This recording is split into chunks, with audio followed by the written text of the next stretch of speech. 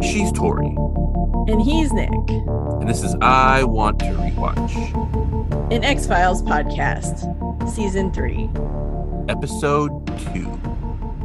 Paperclip. This episode originally aired on September 29th, 1995, and it was written by Chris Carter. In it, while Scully and Skinner face off with guns in Mulder's apartment, Mulder arrives, also with a gun, and is determined to find the truth. Skinner has the DAT tape the cigarette smoking man is after, and Mulder tells him to protect it while he and Scully search for the answers about the conspiracy they've started to uncover. However, they soon find out that the men behind the conspiracy still want them both dead. Who would have figured? Yeah, it doesn't seem like that's going to be easy to change there. So No. once people running an international conspiracy to hide the existence of extraterrestrials and their own profit from it and secret experiments, they're probably not going to go back to wanting you not dead. Although, yeah, well, people might change their mind. Yeah. Maybe people They'd can be like, convinced. now that we think about it, this is dumb. Why are we doing this? It's a lot of work. And we're not that good at it. So maybe we should stop. They're not good at it anyway. Yeah. It was filmed in Britannia Beach, Vancouver, and North Vancouver, British Columbia, and it was directed by Rob Bowman. It had a viewership of 17.2 million, which is down 2.74 million from the last episode, but still up 600,000 from the season 2 finale. Although also 600,000 fewer than season 2's highest viewed episode, which was Fresh Bones. And we said it before, ratings are weird. Yeah, that is weird. Yeah.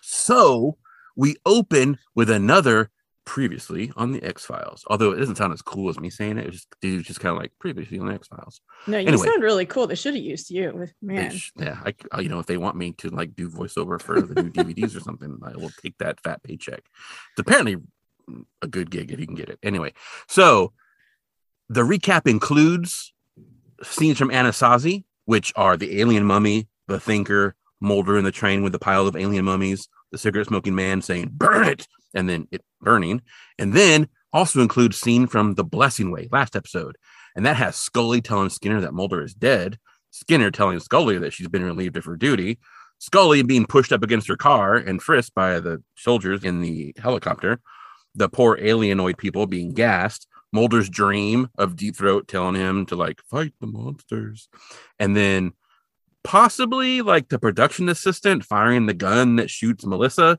and then Melissa laying on the ground bleeding and someone putting the gun next to her, and the well manicured man warning Scully how someone is that she trusts may try to kill her, and then a lot of scenes from Blessing in this one.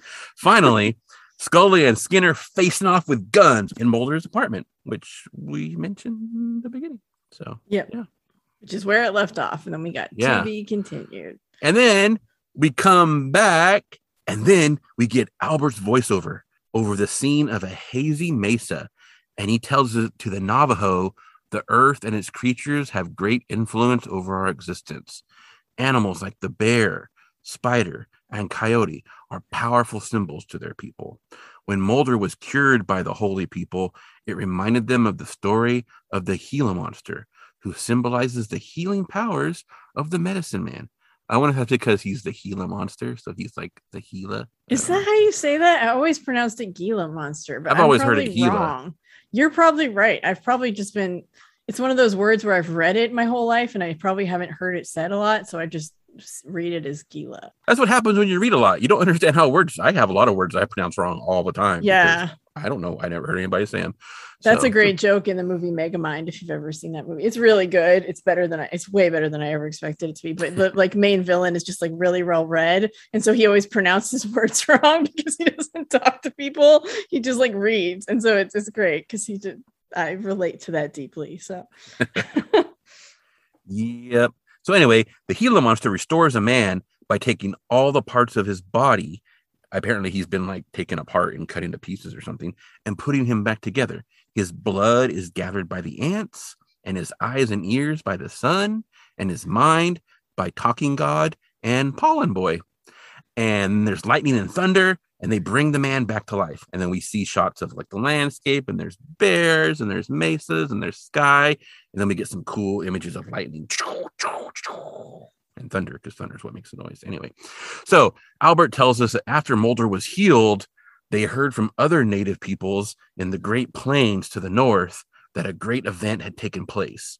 And he tells us that there's another indigenous legend about a woman who came down from the heavens and taught people to live virtuous lives before she turned into a white buffalo and ascended into the clouds. And then on screen, we see this truck driving up to a barn, and then inside, there's a little white buffalo calf that was born. Aww. And Albert says, on the day that Mulder was healed, a white buffalo was born. And every Native American knew that it was a powerful omen, and changes were coming. And then we get the theme song. Yeah. So I don't know if it was just my television, but the scene was so dark. Like I couldn't tell if the buffalo was actually white. Like, no, I could barely see it. I think it was intentionally dark because they didn't like a white buffalo is rare. And I'm going to get into that in a little bit. But I really doubt I know that they didn't coincidentally come across like a white buffalo that was born, so they couldn't film it. And I'm pretty sure no one would agree to let them, I don't know what, maybe paint a calf white, because they probably asked someone to do that. And they were like, no. And so they have like the Jesus was born in a manger lighting instead, that like they shine a bright light on it to make it look like it's white. But I doubt it was white. It was probably just a it probably calf. Wasn't. It may have not even been a buffalo calf. I don't know. But so we do see the head of a buffalo in the scene, but I don't even know if that was a real buffalo or if it was just prop. So according to the National Bison Association, white buffaloes only occur in approximately 1 out of every 10 million births, which is why it's such a thing, right? It's a big deal.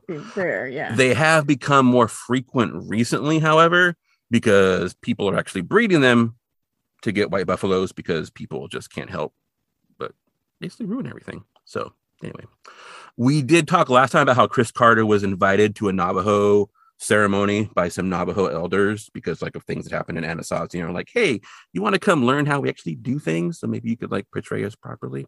And he was in a big ceremony, lasted like 8 hours, and he complained about how we didn't complain, but he kind of joked in some interviews about how like his legs fell asleep and that kind of stuff. But anyway, the whole point was that he was going to learn their actual practices, and that he said it had a lasting effect on him until he read an article about the birth of a white buffalo in some magazine or something, and he decided that he wanted to incorporate that into this episode by using like a completely different Native American belief to turn Mulder into the white messiah, basically. So I'm sure the Navajo elders were super happy about inviting him after that. But anyway, super cool. Assuming the story's true, that's what actually had. He read an article. It had to be an older article because there aren't any recorded births of white buffaloes in 1995. There was one in August of 1994, and then there were 3 in 1996, which obviously couldn't have affected this episode because it was in 1995. One of the ones in 1996 was actually a verified true albino, which is super rare. There are roughly 4 types of white buffaloes, and going from the most rare to the least rare, there is the true albino. Then there's one that I believe I'm not sure how you pronounce this. I think it's leucistic, which is like a partial albino. So it has like true, like white fur and everything, but it actually has blue eyes instead of the pink eyes that usually like true albinos have. So it's kind of like, I think it has like, it doesn't have all the genetics for being albino. It's got like partial. So it's kind of like partial albino. It's not like a really technical term, but that's what it is, sort of. Then there are also calves that have a genetic condition that cause the fur at birth to be white, but then they usually turn brown like a year or 2 later. So they become regular ones. And then there are what are called beefaloes, which is actually a term, and that is a bison cattle hybrid. And they get their white coloration from the cattle DNA.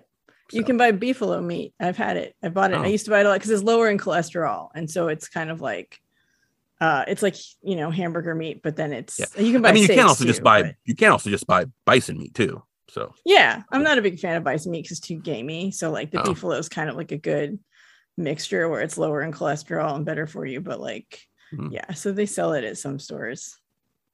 Anyway, it's a thing. Coincidentally, we recently watched a Scooby-Doo episode for our X-Files adjacent Patreon podcast that had a villain who dressed as an Indian witch doctor, and he wore a mask that was in part consisted of like a white buffalo head. So that's also super cool. So like, you know, not to just dig on Chris Carter, like No, Chris Carter's not the only one who engaged in some pretty terrible was just like stereotypes and appropriation. After all the stories in Blessing Me about like how after Anasazi he went and met with the Navajo elders and he was in us, and then like right after that he like then does something else. It's like, well, I mean, yeah. So like he went on 1-day trip with the Navajo to learn about some of their culture. He's not going to become a perfect, you know. And you know, he made an effort. That's great. Obviously, and on the whole Buffalo thing could have been totally like they talk about it in the beginning.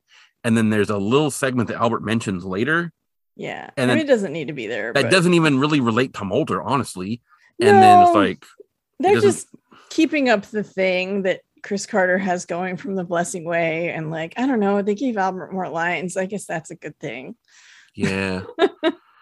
Although I would say, I mean, like, I don't know. Just some of the way they make Albert talk, it's just kind of, it's always I like, know. You know, like yeah, the whole, it's like very... we say he says Mulder, and if he says Scully, we say he says Scully. He doesn't say Mulder and Scully. He always says the FBI man, the FBI woman, the FBI woman's sister. It's just anyway. It's definitely very like wise indigenous, you know, that kind of stereotype of it's like Native American dialogue written by a white person. Exactly. Yeah. And it's not great. So anyway, so then we're in Mulder's apartment. And for some reason, like even though we just got the last episode on and we actually saw this scene, they replay some of the part of Skinner telling Scully he has the DAT tape and her accusing him of lying. I don't know why they bothered replaying that. It's the whole piece. It's just like and it's and we just saw it in the last week on, and you saw it last week. So it's weird that they put it back in there. But anyway, they did. And so then they see the shadow under Mulder's door, and Skinner pulls his gun. And so then they're on a standoff, which is, you know, everything that happened last week. And Skinner demands that Scully drop her weapon. And she's like, no way. And so they shout, and she's like, you're setting me up. And he insists he's trying to help. And she tells him to drop his gun, and he refuses. And then Mulder bursts in with his gun. And he's yelling, drop your weapons. And Skinner turns his gun on Mulder, but Scully keeps her gun on Skinner. So now we're in a real sticky standoff situation.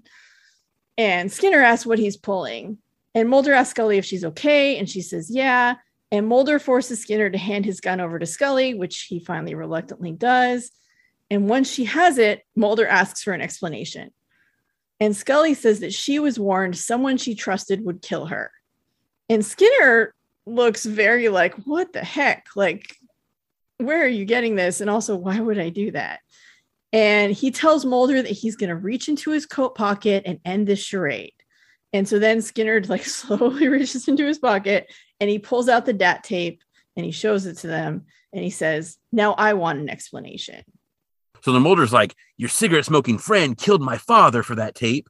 And then he killed me. I was a dead man. And now I'm back. And that is like verbatim what he says. Just anyway, a little melodramatic, Mulder. A little melodramatic. Yeah. So then Skinner asks what's on the tape, and Mulder tells him Defense Department files that weren't supposed to exist, proof of the government's involvement in a conspiracy to hide the proof of extraterrestrial life.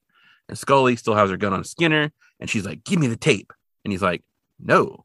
And Mulder, who's also holding the gun on Skinner, says, "Give her the tape." And Skinner's like, "No, it won't do any of us any good if that tape falls back into the hands of people who are willing to kill to get rid of it."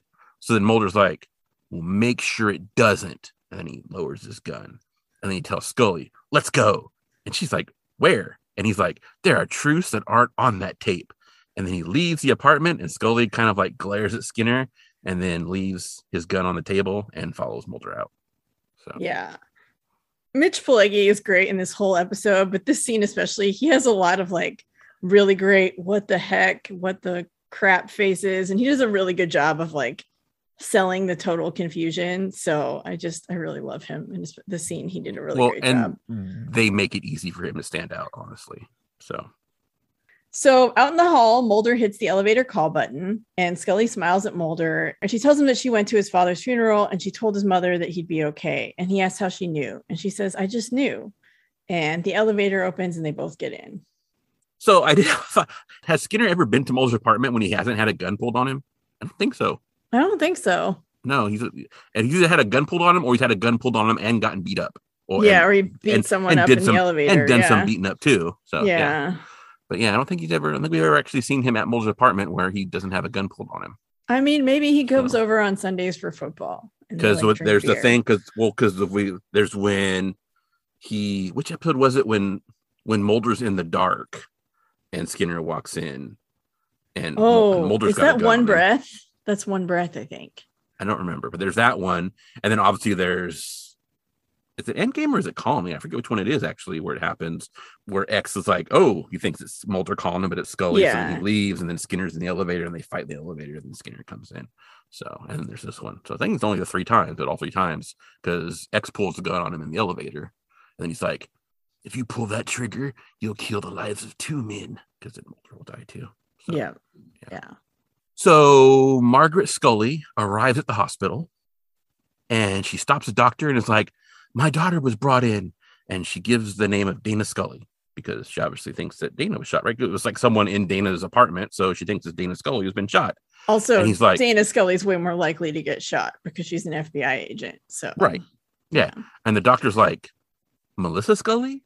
And Margaret's like, no, Melissa's her sister.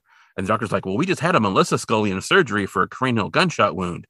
And Margaret is just like stunned, and she kind of shakes her head, but she's just like, she doesn't know what's going on.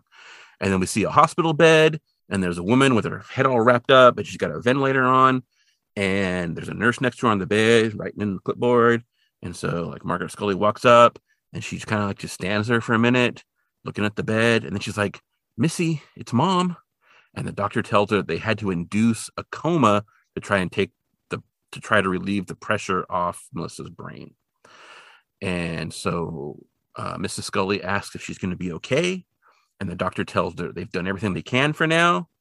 And then he's like, nurse, can we get a comfortable chair for Mrs. Scully to sit in? Because obviously she's staying for a while. Yeah. So, yeah. And I know we mentioned this before. I don't remember if we mentioned on the podcast or it was just us talking. But it was just us talking. Oh, okay. Well, Margaret Scully is having a rough couple of years. Her husband passed away, and then Scully went missing and was then in the hospital and probably going to die. And now Melissa's been shot and she's at the hospital, and she looks haggard and terrified and just totally devastated. And she does a really good job. But that character has just been through a lot. Yeah. And it wasn't that way for us, but for her, Scully was gone for 3-4 months. Yeah. So not knowing whether her daughter is alive or dead, and then actually came to the realization she was dead. Remember, they were doing the tombstone, and then when we get the news that they found her and she's in the hospital. So yeah. And then the doctor looks vaguely like Krycek. Maybe this is just me not being the white guy blindness. But and it was only vaguely it was just for a split second I thought maybe he was there to finish the job. And then I realized that Krycek is not that good at his job though, to dress as a doctor and show up to finish it. Plus it's not the right person. So why would he be there anyway? But yeah, for a split second, I was like, oh, Krycek's in the doctor outfit. It's not him, different guy. Well, I imagine you would assume that Scully would come to visit her sister. And so if that's true. To kill Scully, then you would wait at the hospital. So yeah. The doctor did look really familiar. I forgot. I don't know if he actually got credited or not. I didn't look in the credits to see if he was credited. He looked familiar to me, but I didn't put in the effort to see if it was. I mean, he's probably just someone who's been in a bunch of stuff, and I'm like, oh yeah, it's that guy. Or he looks like someone enough that I was like, he looks like that guy. So, but he did kind of look familiar to me. Yeah, didn't look like Krycek though, but did look familiar. So Mulder and Scully are with the lone gunman, and Byers is examining a photo with a magnifying glass. And Mulder points out his father in the photo and says it was taken in 1973. And Byers is impressed and tells Langley to look. And Scully asks if he recognizes any of the men. And Byers asks if either of them are familiar with a post-World War II project called Operation Paperclip. And Mulder says it was our deal with the devil. The U.S. provided safe haven for certain Nazi war criminals in exchange for their scientific knowledge. And Langley says the man next to Bill Mulder in the photo is Victor Klemper, whom Byers tells us is one of those criminals and the most evil Nazi to escape the Nuremberg trials. Yeah, so. Last episode, Mulder told us via his mother when he yelled at her after his dad's funeral that the photo was taken in 1972. Now he's saying it's taken in 1973. Anyway, He did die and come back to life. and then Dates Victor and stuff. Klemper is not a real person. just for the No, record. So probably he's a- that makes he's a- sense. He's a made-up Nazi. So Yeah. Yeah. Which would make sense given the plot of the show. Yeah. So Scully asked what he did. And Langley says he did horrible experiments on Jewish people. He put them in pressure chambers. He drowned them, all sorts of awful things in the name of science. And he says it really derisively too, like, obviously. And Byer says some of his expertise was used to help us win the space race. And Langley makes a snide comment about one giant step for mankind, because obviously, not a great way to get there. And Scully asks what he'd be doing in a photo with Mulder's father. And Mulder doesn't know. And he asks if they recognize anyone else in the photo. And Langley shakes his head. And Byer says Operation Paperclip was supposedly scrapped in the 1950s. But if this photo was taken in 1973, and Scully asks what happened to Klemper. And Langley says he's still here and he's still living well at the expense of the American taxpayer. Gross. I mean, obviously, Not Langley, just I'm the Nazi. guessing that Mulder and Scully recognized the cigarette smoking man who's on Yeah. the other side of his dad. And then they would obviously recognize Deep Throat as well. Yes. So, and then Scully might recognize the well-manicured man, but I don't know. So, Yeah, but they don't have names for them either. So they might want to know if right. Yeah. these guys can name them. That would be helpful. You might not know their name, but you'd be like, I've seen this, I don't know, maybe. Or maybe they just want names. I have no idea. Yeah. Anyway, then Frohike comes in and he runs over to Mulder. He's like, we thought you were history. And he gives him a hug.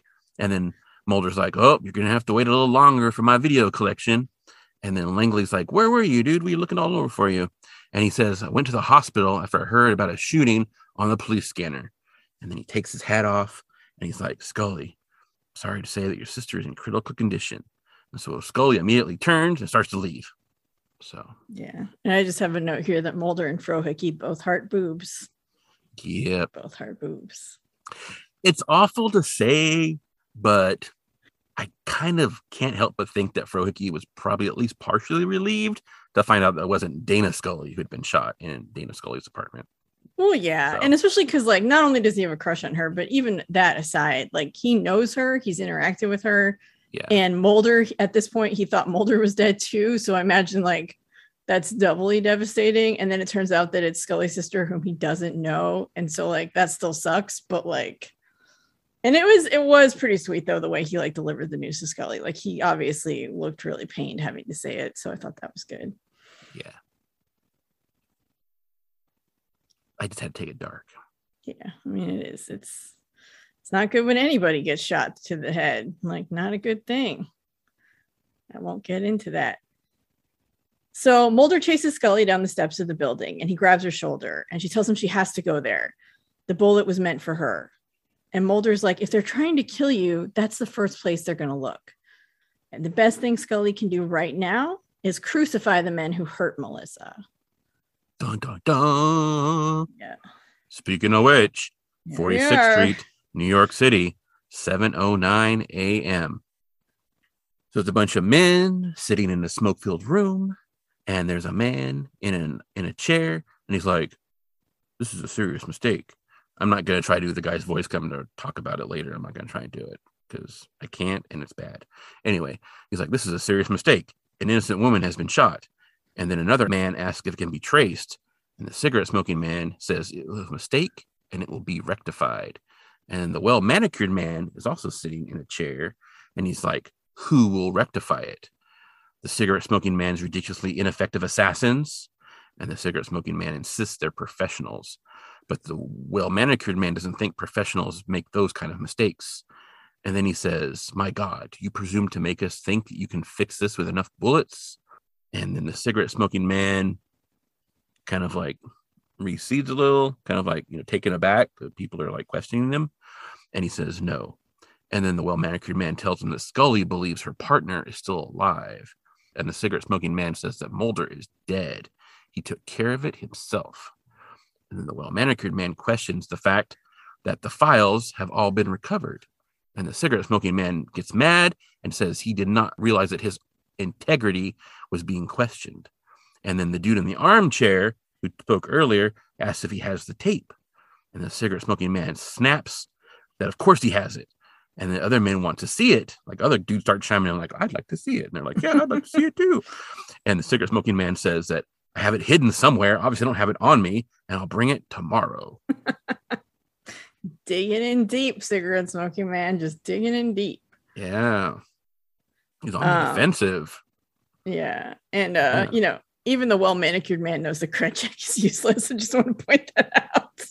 And then I think the cigarette smoking man is just lying to them about literally everything when he says that like Mulder is dead and he's 100% sure. Because like we know that after the train car, he did go to Albert's house, wasn't able to find Mulder. I'm pretty sure he put the pieces together, figured out that Mulder, or maybe beat it out of Eric, that Mulder was in that train car. So he assumes he is dead. I don't know. I think Eric was hard enough. Eric's face was messed up. He didn't tell them shit. Yeah. Either way, I think he is pretty confident that Mulder's dead, but he's not 100% sure. So I don't know how much of that is just him lying, just like he's lying about how he has the tape, or if he really is convinced that Mulder's dead at this point. But it's just interesting to think about. Yeah. So you have William B. Davis and you have John Neville in the room. I mean, you're going to be in trouble, kind of. Yeah. But the armchair dude, he sounds like he's auditioning for the role of Don Corleone like 25 years too late. Like, do you have the tape? It's like he sounds like a bad mafia boss is what he sounds like. He did have that mafia voice. Yeah. He does. You know what? He has it all the time. He had it in The Blessing Way too, like when we saw him previously. It's like it wasn't, I think he only had like one line in that episode. So it was kind of like, oh, that guy's not a good actor. But I mean, maybe that's his real voice. I don't know. But it's just like, oh God, dude, come on. You've seen The Godfather way too many times. You need to calm down. But anyway. Well, they are in a smoke-filled room plotting conspiracies. Yeah. And like they're supposed to be like a worldwide conglomerate thing. It's not just like the US government, right? So you're gonna have people from different, so maybe he's like the Sicilian arm of the cartel. I don't know. But yeah. I'm stereotyping people now. But yeah, he's just his voices. I don't know if it's an affectation or if it's his real voice, but it's kind of anyway. Yeah. So, yeah. So then we see a man tending to flowers in a greenhouse full of orchids. And Mulder and Scully arrive, and we find out this man is Victor Klemper. And Mulder introduces them. Like he says, hey, we're Mulder Scully from the FBI. And Klemper is surprised at Mulder's name. And Mulder tells him that he thinks Klemper knew his father. And Klemper says, I'm an old man and history bores me. And Scully asks, because you escaped it? And Klemper starts listing off like famous people that we know, like Freud, Salk, Crick, Watson. Those men will be celebrated for their contributions to science. Klemper will be remembered only as a butcher. Maybe because you tortured and killed people in the Holocaust. So maybe that's what you deserve.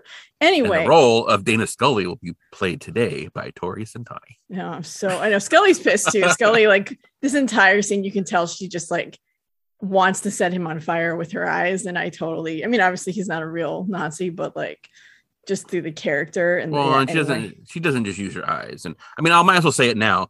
It's not the best interview or interrogation technique to like insult someone every time you open your mouth, which she does. I get it. He's a Nazi, but like you're going there for information and this constantly like calling the dude out is not like the best strategy. I just have to say. So yeah. And I would probably do the same thing because I would not be able to hold in my rage. But anyway, he asks if they know what he accomplished, and he's trying to justify his crimes in the name of progress, and that progress demands sacrifice. And Klemper says he's confronted his demons, and he soon will die too. And Mulder says his father was killed, and he thinks Klemper knows why. And Klemper says they'd kill anyone in the interests of their work.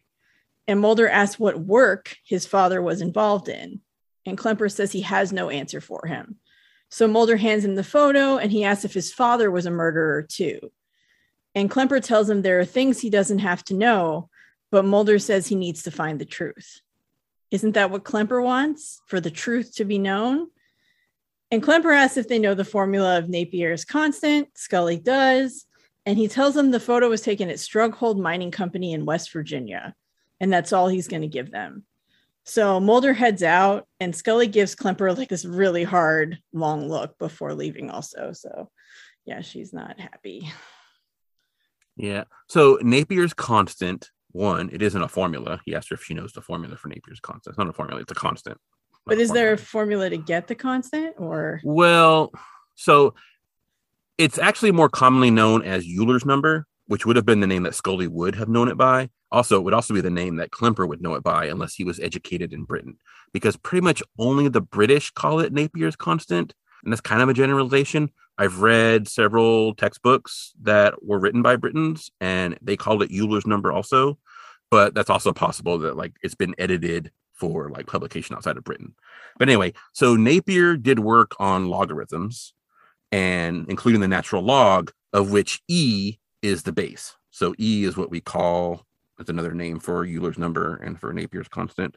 He did that work nearly 150 years before Euler even was born, but he didn't define E. It was simply the base of the natural log because he worked with logs. And it was not even really considered a separate thing until Euler, because until the invention of calculating machines, like, you know, logs were just tables that you looked at when you did wanting to do calculations. So you would look like, you know, I'm doing a natural log or a base 10 log or all that kind of stuff, right? And so you didn't even need to know the actual number. So it's weird, but that's how it worked.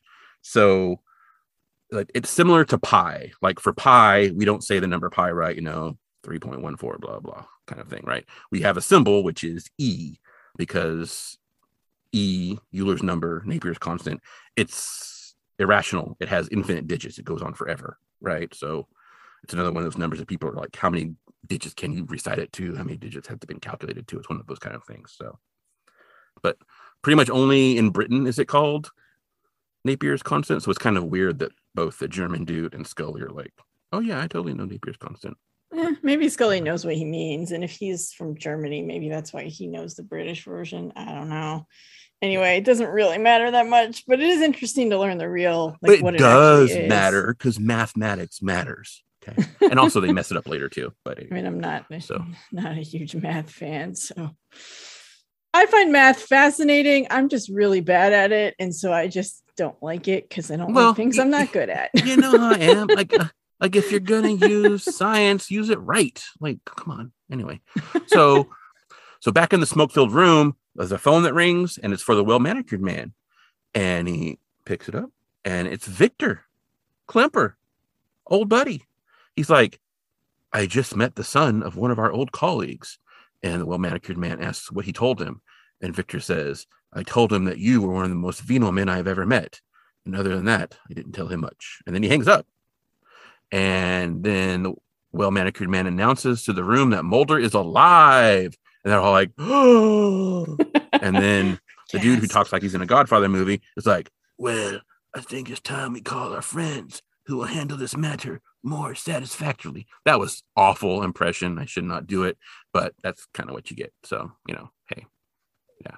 But they need to call their friends who will handle this matter more efficiently. Their friends. Could it be aliens? Could be aliens. Ooh, might be aliens. Could be aliens. Or could just be better assassins. I don't know. Maybe it's the mob. I don't know. So, you know. Yeah. And I mean, I tend to think I have a pretty good vocabulary, but I did have to look up venal. At first I thought they were saying anal, and I'm like, I mean, he probably, the well-manicured man probably is kind of an anal guy, but I didn't think that was what they meant. So I was really confused. So just in case like me, you weren't sure, venal means open to corrupt influence and especially bribery. And a synonym is mercenary. So just in case anyone's curious. As an adjective, not the noun mercenary. Like he has mercenary tendencies or something. Basically. Basically, you'll do stuff if people like give you money or power or whatever. Yeah. You're corruptible. Yeah, so. Basically. Yeah. So not a stand-up dude. So we got math corner with Nick, and that was word corner with Tori. Yes. And that is VENAL. Yes. Venal. Venal, not anal.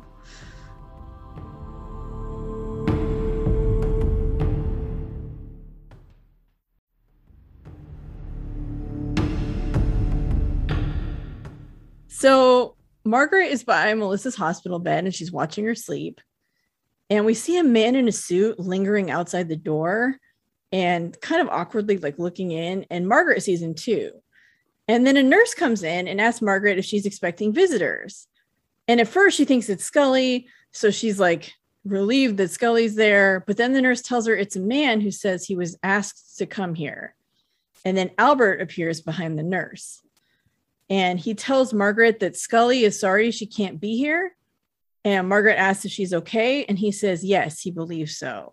And then Albert goes to Melissa's bed and he takes her hand and he notes that she's weak.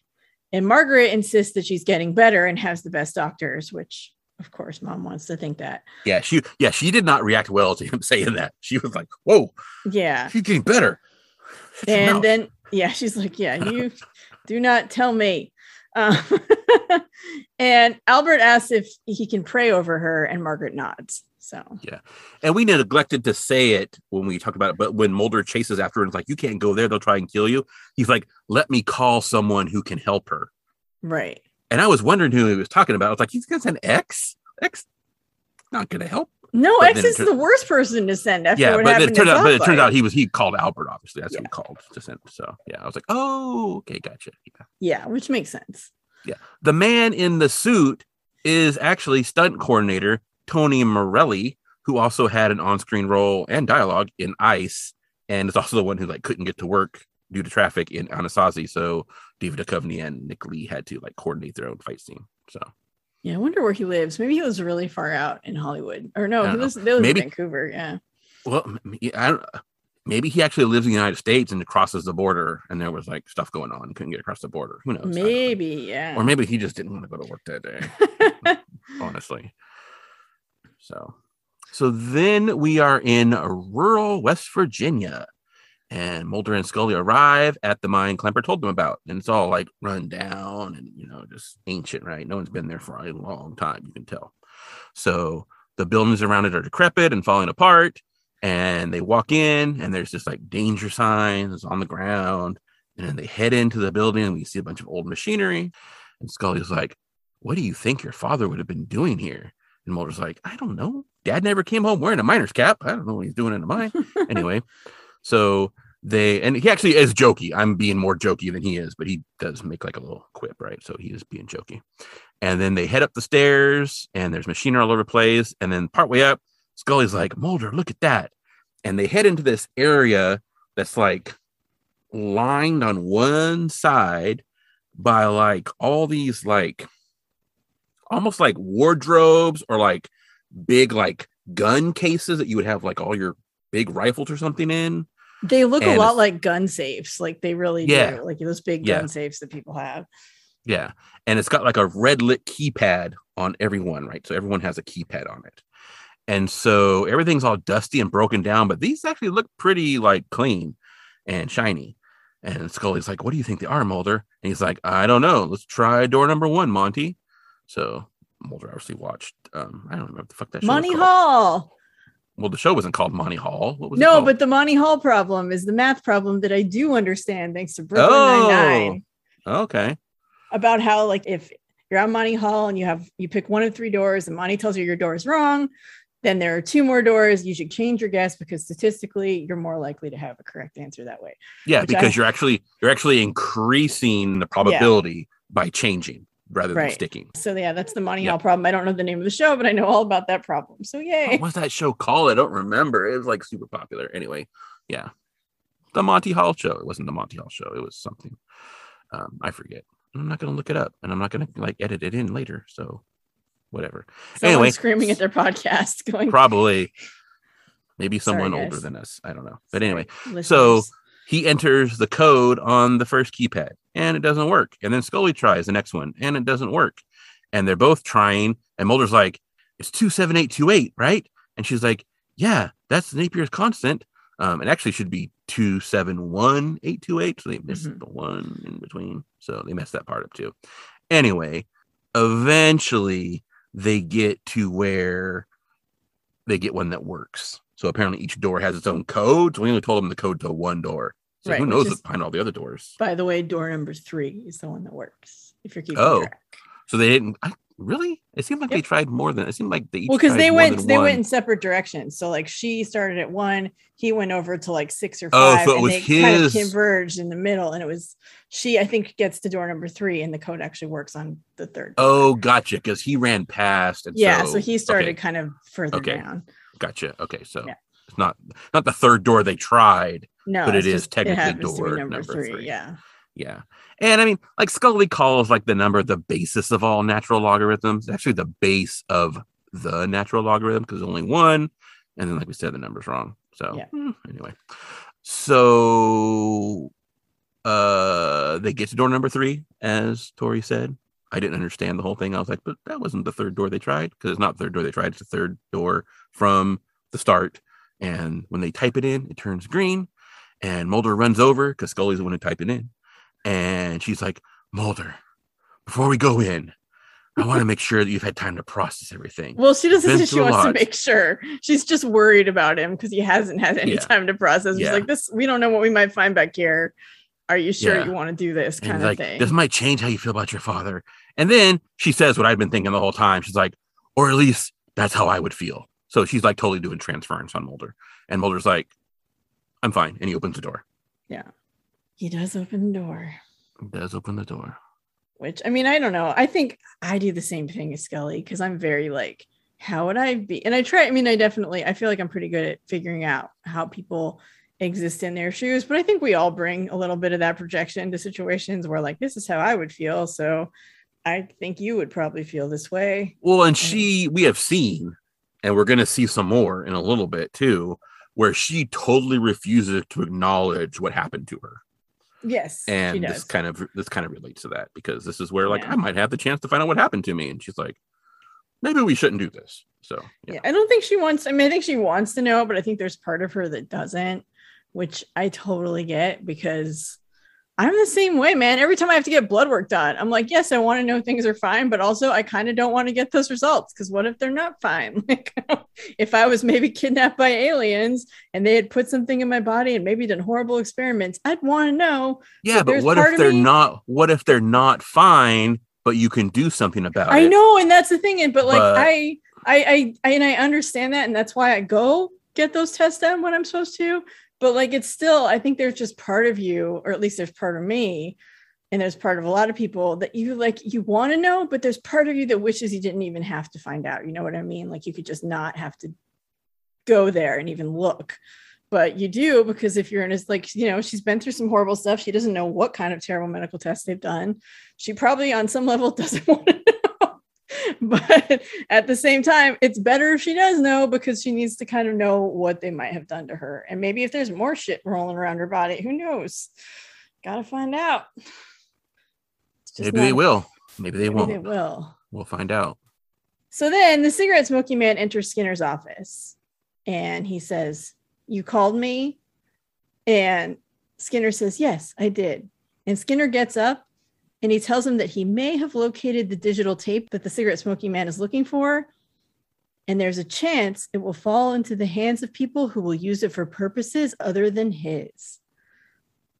And cigarette smoking man is ticked off that Skinner's trying to make a deal. And he says, like, "I don't work deals. I don't make deals." And Skinner's all, "I just thought you should know certain potentialities."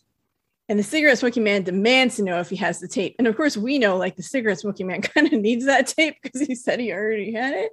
So he's pretty desperate to get it. And Skinner's just like, "I'll know more when we next meet." And the cigarette smoking man reiterates that he doesn't negotiate. And Skinner says, "I understand." And the cigarette smoking man says he doesn't think he understands, but Skinner implies he knows how he deals with things that need to be taken care of. And the cigarette smoking man says, "Good. Maybe next time you'll be more cautious." And he takes a drag on his cigarette and he leaves. Yeah, I did have to laugh because, like, we agree that William B. Davis is pretty awesome, especially for someone who like was not an actor before this, right? But when he's all like, "You called me," and Skinner's like, "Yes, I did," and then he's like, "About," like he's asking like, "What'd you call me about?" He actually says "about," like because he's Canadian. It was kind of funny. I had to laugh. Yeah. So yeah, you can tell he was trying not to, but it was just like. A boot. I was like, oh my god, oh god, oh my god. You gotta wonder how many Yep. takes they did where he just like Yeah. really tried and just couldn't get through Yeah, not because saying he it that did way. grow up in like the Toronto area and then relocated to Vancouver, before the X-Files stuff. So like he was definitely in that like that like that Midwestern Canadian kind of like combo accent thing. So but it was just it was hilarious. Anyway. So Mulder and Scully are walking through a tunnel. They got their flashlights. They don't have their super fancy flashlights they usually have, I guess, because maybe those are FBI flashlights and they're not with the FBI anymore. So you just got like, just your standard flashlights. And inside they find rows and rows and rows of file cabinets. And Scully's like, it looks like they're storing records. And she opens one up and says, they're medical records, alphabetized by name. And then Mulder walks down like this row, and there's this light switch, which I'm not sure I would have hit it because you don't really know that it's a light switch, but he hits it, and then all the lights come on. And like the file cabinets just go on and on and on. And there's like an old train track running down the center that probably is like how they like carried files back and forth, but like it's a ton. And he's like, there's lots and lots of files. Anyway, so they open a file, and there's a birth certificate and a smallpox vaccination form. And then there's like a small box, like in a plastic bag that is old and kind of starting to deteriorate. And it says sterile, do not tamper. And she's like, it's an old tissue collection cassette.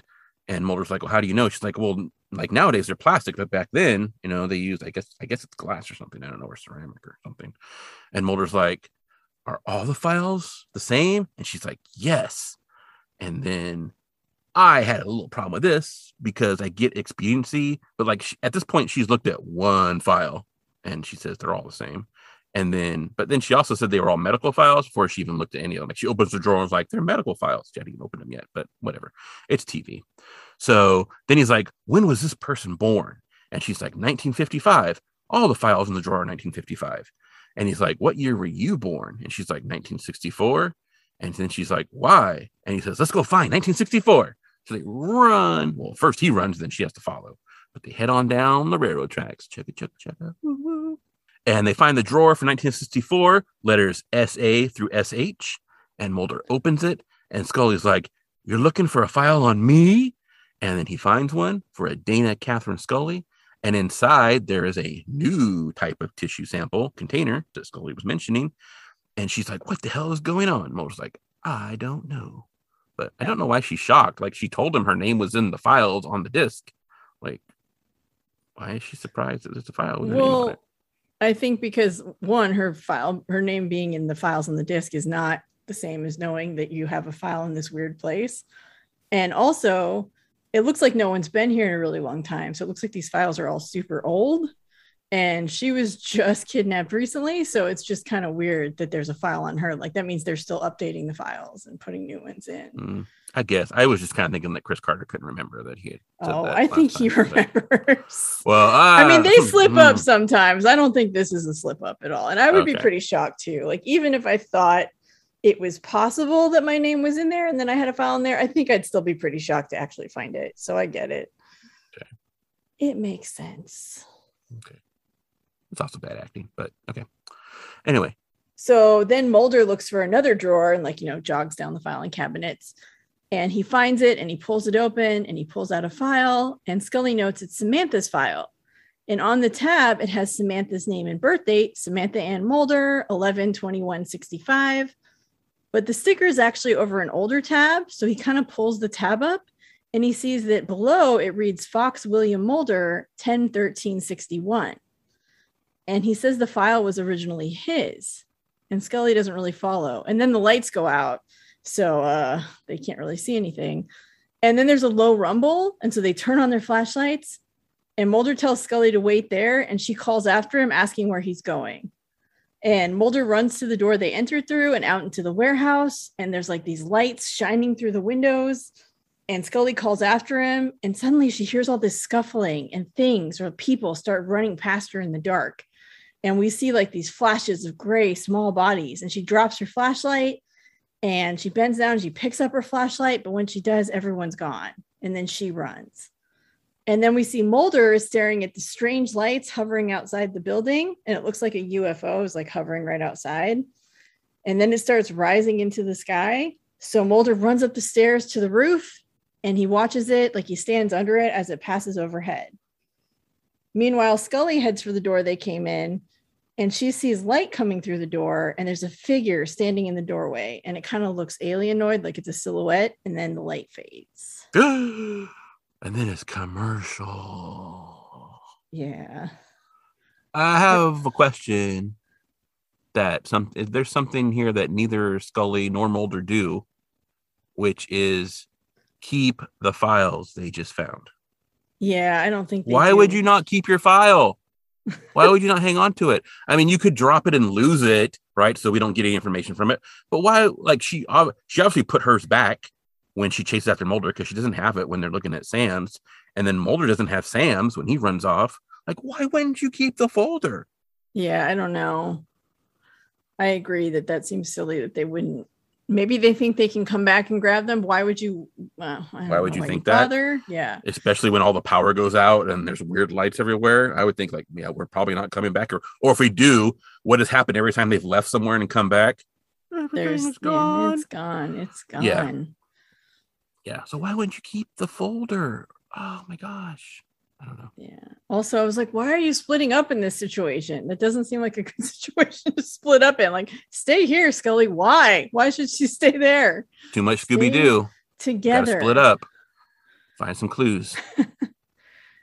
Anyway, according to special effects chief David Cothier, the giant UFO seen through the window was actually a 180-foot wide truss, and it had 6,000 pounds of lighting on it.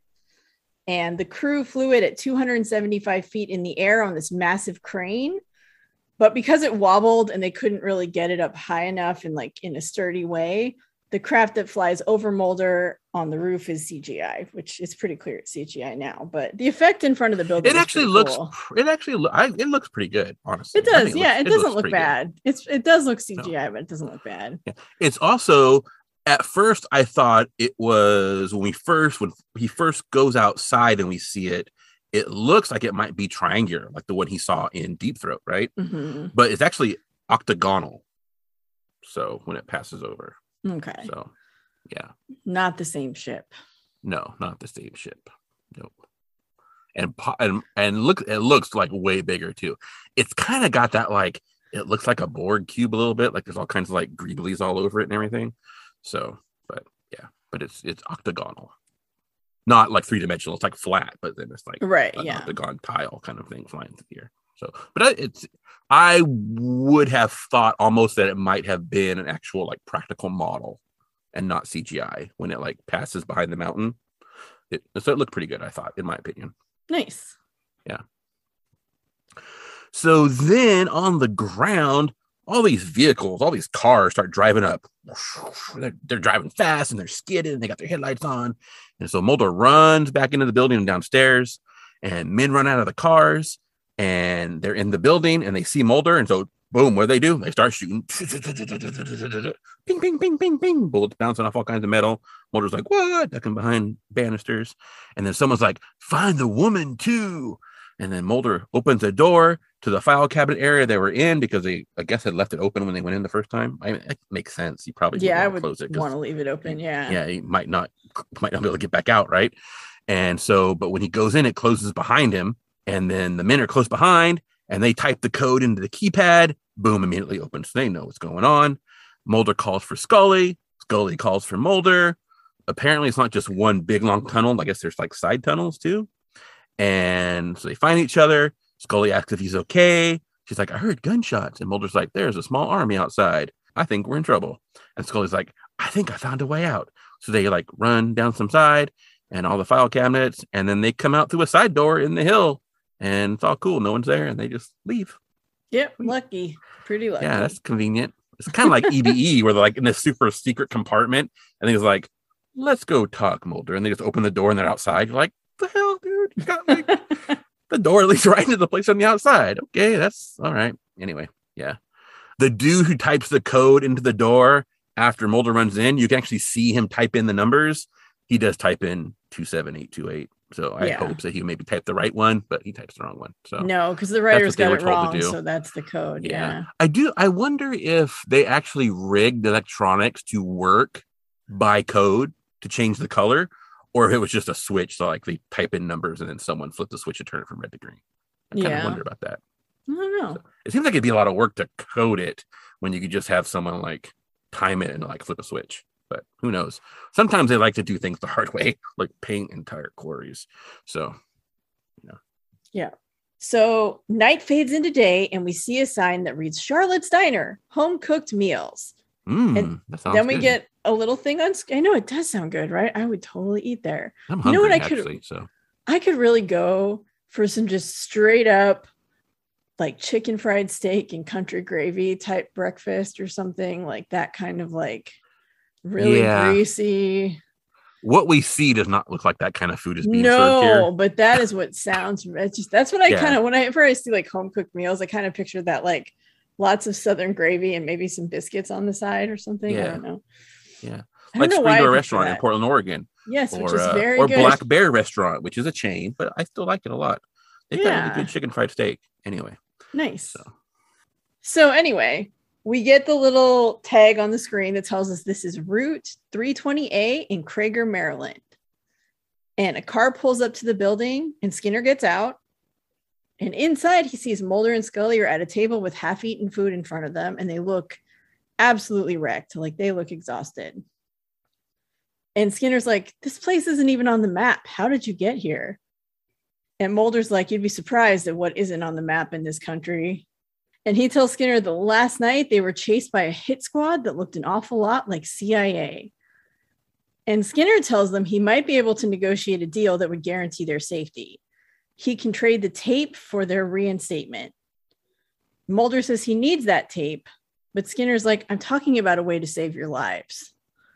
So this is going to come up later. Yeah, they do explain why. Well, they explain it badly. But I'm like, it's a digital tape. Why haven't you made a copy already? For God's sakes, like, make a copy, people, please. I guess the little friends who are going to take care of things weren't the aliens. They were the CIA. Yeah, I think so. The aliens were just there coincidentally, maybe? I don't know. Yeah. Maybe they're following Scully. Or did like all the cars get offloaded by the UFO and the UFO was like, okay, you guys take care of it, see you later, and then like left? Like it just dropped all the cars off nearby. Like it's like a helicarrier kind of thing. Like load in, dudes. We're gonna go to West Virginia. And then it flew over there, dropped them off, and then was leaving. I don't know. Maybe. Yeah. That'd actually be really cool if that was what happened, but probably not. But so Mulder says he's talking about an elaborate conspiracy against the American public. And he's like, do you know what we found last night? And Skinner asks what? And Scully tells him they found an elaborate filing system full of medical records buried deep in the side of a mountain. And Skinner asks for what purpose? And Mulder doesn't know, but the answer has to be on that DAT tape. And Skinner asks if that answer is worth their lives. And Mulder says, well, it's obviously worth killing us for. And Skinner asks what Mulder could possibly hope to find. And he's like, why they killed my father, what happened to my sister, what they did to Agent Scully. And answer might be in those files they didn't take, but I know, I wish they had taken them too. And Scully thinks they should let Skinner make the deal. And Mulder's really shocked by this. I thought it was funny. I mean, he is really surprised that she thinks that. And she explains that those answers will mean nothing if they're hunted down like animals. They're working outside the system and they've given up on the system of justice. And Mulder asks why she thinks there's any such thing as justice. And Scully's like, if there's no justice, then what good are those answers to anyone but Mulder? And Mulder says what they found last night, and she cuts him off. She wants the same thing he does, but right now she needs to see her sister. So Mulder turns to Skinner, and he guesses that Skinner already tried to make a backup of the tape because, you know, obviously it's digital. You don't want to copy it. And Skinner says there's some kind of protector on it. So he couldn't copy the files. He couldn't even print them out. So I don't know how Scully got printouts of them earlier. Yeah, that's what I was going to mention. Yeah, I was going to like, you know, Scully had printouts in Anasazi and in a Blessing Way, right? They like the soldiers take her printouts that were in her trunk.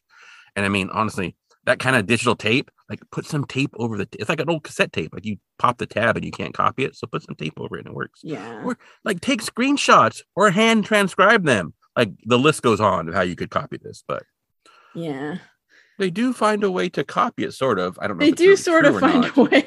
Yeah, I don't know if that's a bluff or not, but I don't know. But anyway, Mulder asks Skinner what makes him think they'd even honor a deal.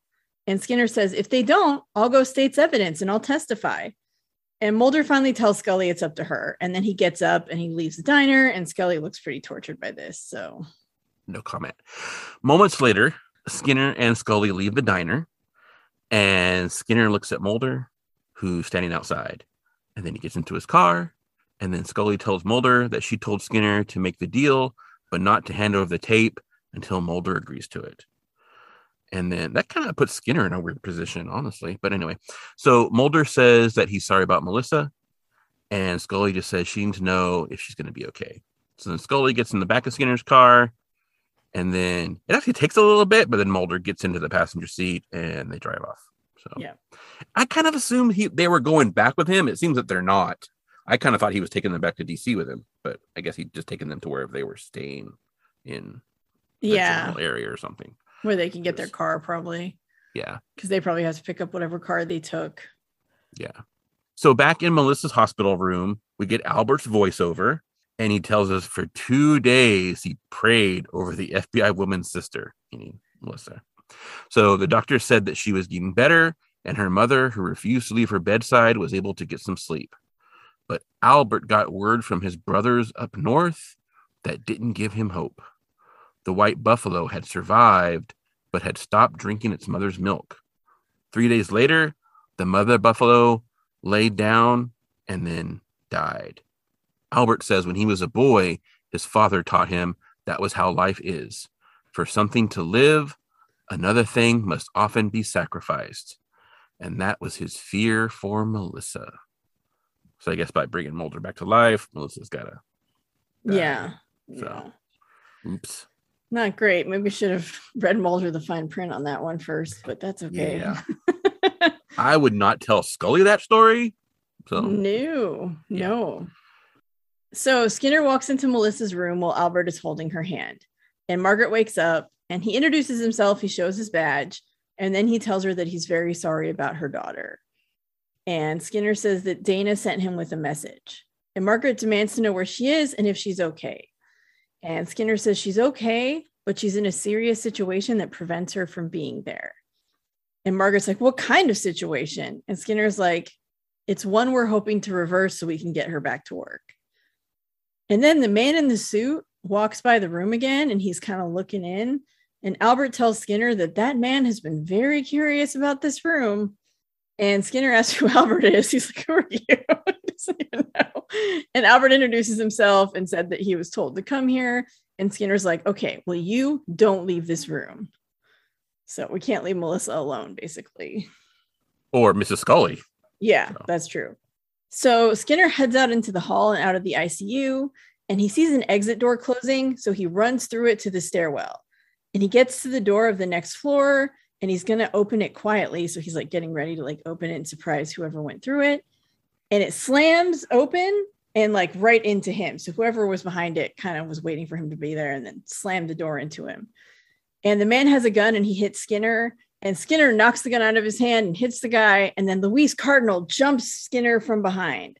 And then Krychek comes from the other direction and he punches him several times. And he pulls the DAT tape out of Skinner's pocket and then punches him in the face. And they leave Skinner unconscious in the stairwell. And it's commercial. Yep, not good. Krychek has very floppy hair in this scene. He's kind of like the Rocketeer or something. It's all like... Anyway, he's been growing it out since we last saw him. Or he was using some heavy pomade when he was slicking it back. I'm not sure. So then we are in Southeast Washington, D.C. The man in the suit from the hospital is driving a car. And then Krychek is in the passenger seat. And then Lewis is in the back seat. And they pull up in front of a convenience store. And the man in the suit gets out and goes into the store. And then Lewis says, I sure could use a beer. And he asks Krychek if he wants anything. And Krychek's like, no. He's like, you sure? He's like, yes, sure. So then he gets out and he leaves Krychek alone in the car. And then Krychek is kind of watching and like they're kind of like standing by the front of the door of like talking a little bit in the store's doorway. And Krychek kind of looks over and he sees that the car's clock radio is like blinking 12. Like no one said it, right? And he's like, ugh. So then he like leaps out of the car, opens the door, runs. And the car just blows and it like knocks him to the ground as he's running. And then he like gets up and then he just books it, just keeps on going. And the other men come and they walk over the car and they see him running away and they know he's not dead. Yeah. So maybe they were trying to kill him. I don't know. Yeah, I think they were. Yeah, they definitely look more like, well, darn, than they look like, holy shit, our car just blew up. Yeah, I mean, I think that's why they got out of the car, right? Because then they have that weird little conversation at the front of the store, and they look back at Krychek, and like he gets suspicious at that point. You can tell he's kind of like, that's weird. What's going on? Because they're not in the store buying things. They're like in the doorway talking and looking over at him. He's probably like, are you sure Krychek didn't want something or stop being cheap? He's like, no, I asked him. He said he didn't want anything, man. You go ask him yourself. And that's when Krychek notices the clock is ticking and he realizes the car is rigged to explode and jumps out. So he realizes that he's going to die. Yeah. So apparently the pyrotechnics in the scene caused a lot of problems. They had struggled to get the car to blow up. And actor Nick Lee, who plays Alex Krychek, was kind of worried because he's like, his exact quote is like, it doesn't exactly fill you with confidence, because he had to like sit in the car that was rigged to blow up. And so he was like a little worried about it. But when they got the shot, he was only like 30, 40 feet away. And the shockwave from the explosion actually did like pretty much knock him down for real. So he like went with it when he felt the pressure, but like he was still probably a little too close for safety. It does seem, I mean, knowing what I know about like that kind of stuff, like special effects, that kind of thing, it always seems like whenever they explode a car, they gut it, right? Because you want to blow up the cheapest thing possible. And like, I don't remember a continuous cut where we see him exit the car and then the car blows up. It's like he gets out of the car and then it cuts to him running away from a car and then the car explodes. It seems weird they would have him sit in the same car that they were going to blow up, but maybe they did. It just seems weird. Like, why would you do that? Yeah, I don't know. Also, like, why would you endanger your actors? Because that's not, like, anything can go wrong. That seems weird. Anyway. Going back to the whole thing we discussed last episode about like who shot Melissa, right? We talked about that. And I kind of mentioned in the little recap thing about like the PA who shot the gun. Because when I froze the frame with the muzzle flash, it's like neither Krychek nor Lewis Cardinal. It's some other dude. In this scene, though, because in that scene, like we see Krychek come out from behind the wardrobe where the gunman was kind of standing. And then Lewis Cardinal comes from the other side, right? Mm-hmm. And neither of them seem to be wearing the clothes that the gunman was wearing, because when the muzzle flashes, we can see the dude's clothes and everything, right? In his face. That's why it looks like someone different. But in this scene, Lewis is wearing the exact same clothes that the dude that shot the gun was wearing. I actually went back and double checked several times, because then I was like, maybe that was him. And like just the way, like with the muzzle flash and the shadows and like making the face of like, oh my God, I'm shooting this gun that's made to flash more than a gun usually does for a TV kind of thing. Like he would be making a face, but it's definitely not him. But so it's probably like his stunt double. But that does mean that in episode, he is the shooter. Yeah. Because he's wearing the exact clothes that he is wearing in this scene. And and Krychek isn't dressed the same. So Krychek has a really Richard Grieco look going on in this scene, honestly. Yeah. But yeah, so I mean, he is the one who puts the gun down next to her. So he has the gun in his hand. So it's just weird because like in the scene, it's like Krychek is there, but then he has the gun and then. Yeah. So I think it is supposed to be him that shot. That would make sense. Yeah. Anyway, sorry. I had to get That's okay. Just in this scene, I was like, wait. And plus, because we had just seen the flashback, and I actually froze the frame on the flashback to make sure they didn't change it, make it someone different, and it's the same dude.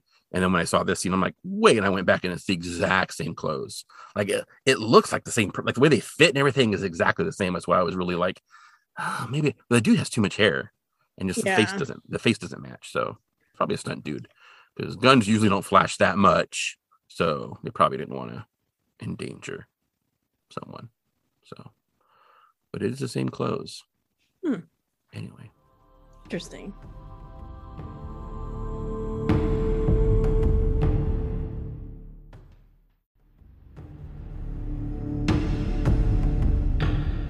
So then Mulder and Scully return to Klemper's greenhouse, and Mulder calls for him. So I guess I don't know where Klemper lives, and we never specified where he lived. Did they specify where he lives? No. I couldn't remember if there was a little tag on the screen when they first go and see him. So, but they go to see him. Mulder calls out for him, and there's like no one there. But then as they're walking around, guess who is there? the well-manicured man is there. And he's like, Yes. hello, young lady, to Scully. And Scully's like, where's Klemper? And he tells them that they found him yesterday among his flowers. Apparently his heart had given out. Very sad. And Mulder's like, you killed him, didn't you? And then he says that the well-manicured man is one of the men from the photo. And he holds up the photo like, see, look, you're one of the men in this photo. And he's like, you knew my father. And the well-manicured man is like, yes, we were young men back then. And then Mulder's like, you were part of the project and you know all those medical data records were being collected. And he's like, yes, I do indeed. And he tells them that in 1947, a spacecraft was reportedly recovered in New Mexico. And he's like, and you know all of this. And supposedly a body was recovered from the wreckage. And this incident occurred at the end of World War II at a time when Nazi scientists were brought over to exploit their knowledge. And Scully's like, Operation Paperclip. And he's like, yes. And you must also know of the work of Joseph Mengele, the angel of death. And Scully's like, he thought he could produce a super race through genetic engineering. And the well-manicured man says, as did some of his colleagues. And Scully's like Kempler. And he mentions that Kempler produced some of the most beautiful orchid hybrids. Mulder gets the clue that Klemper was trying to create alien human hybrids, right? Because he does hybrids with orchids, so he's doing hybrids with humans and aliens too. And Mulder's like, that's what was in the boxcar, the victims of such experiments. And he's horrified, and he asks if his father was involved with all of this. And Scully says it wasn't possible. DNA hadn't even been identified yet, which she actually says that DNA hadn't been identified until 1944, which in scene would be fine because they're talking about stuff that happened in 1947 and the experiments were like going on like in the 60s and 70s. So that would be viable. You could use DNA to do that, but it's also wrong because the discovery of DNA goes all the way back to the late 19th century. There's actually X-ray diffraction photos of DNA as early as 1937. So Nice. Anyway, yeah, so wrong science again. Anyway, but then again, but like she says 1944, he's talking about stuff that happens in 1947. So like, how is that wrong? Like that would work. Yeah. No, that's true.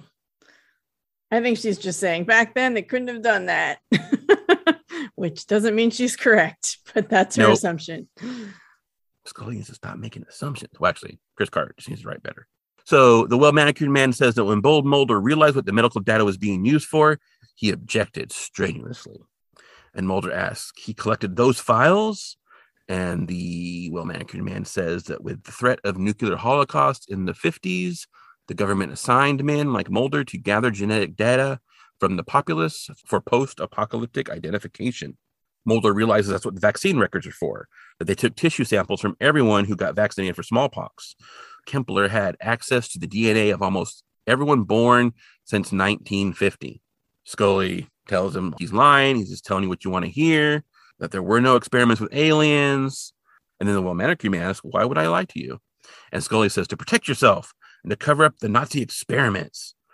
And Mulder asks her why her name is in the file then. And she doesn't know. And Mulder points out that there are current records in those files, and he thinks they're records of abductees. Scully glares at him, and then she walks away. So again, she's not willing to deal with this business right now. So Mulder asks the well-manicured man why they took his sister. And the well-manicured man says they took her for assurance to keep Bill from exposing what he knew. And Mulder asks why her, not him. And the well-manicured man says that's not for him to say, but Mulder's life is in danger now because he has also threatened to expose the project, like his father. And Mulder asks why he's telling him this. And he says, because it's what you want to know, isn't it? And with that, the well-manicured man leaves. And then Mulder calls after him. And it's like, is there more? And he says, more than you'll ever know. And it seemed like there should be like a song at that moment. Like, more than you'll ever know. Like if this was like a Disney production. Oh my God. Musical. Okay, hear me out. Hear me out. X-Files, the musical. And it's like just a myth arc. It's a myth arc musical. It runs for 3 hours. There's an intermission. Yes. All right. I'm going to call Chris Carter. I'm going to see. It seems like there should be you could do that, but it seems like there should be little offshoots of different like Monster of the Week ones too. Oh yeah. Okay. Well, we'll get first let's get X-Files the musical off Broadway, get it starting, do the preview shows and stuff, and then maybe we can work on some other spin-offs. Okay. Like maybe you could license those out like for like high school and college productions or something. Yeah. Yeah. Anyway. So back in the smoke-filled room, the phone rings and a man answers and he's like, yes, he's just arrived. One moment. And he gives the phone to the cigarette smoking man. And we see that it's Krychek calling from a payphone.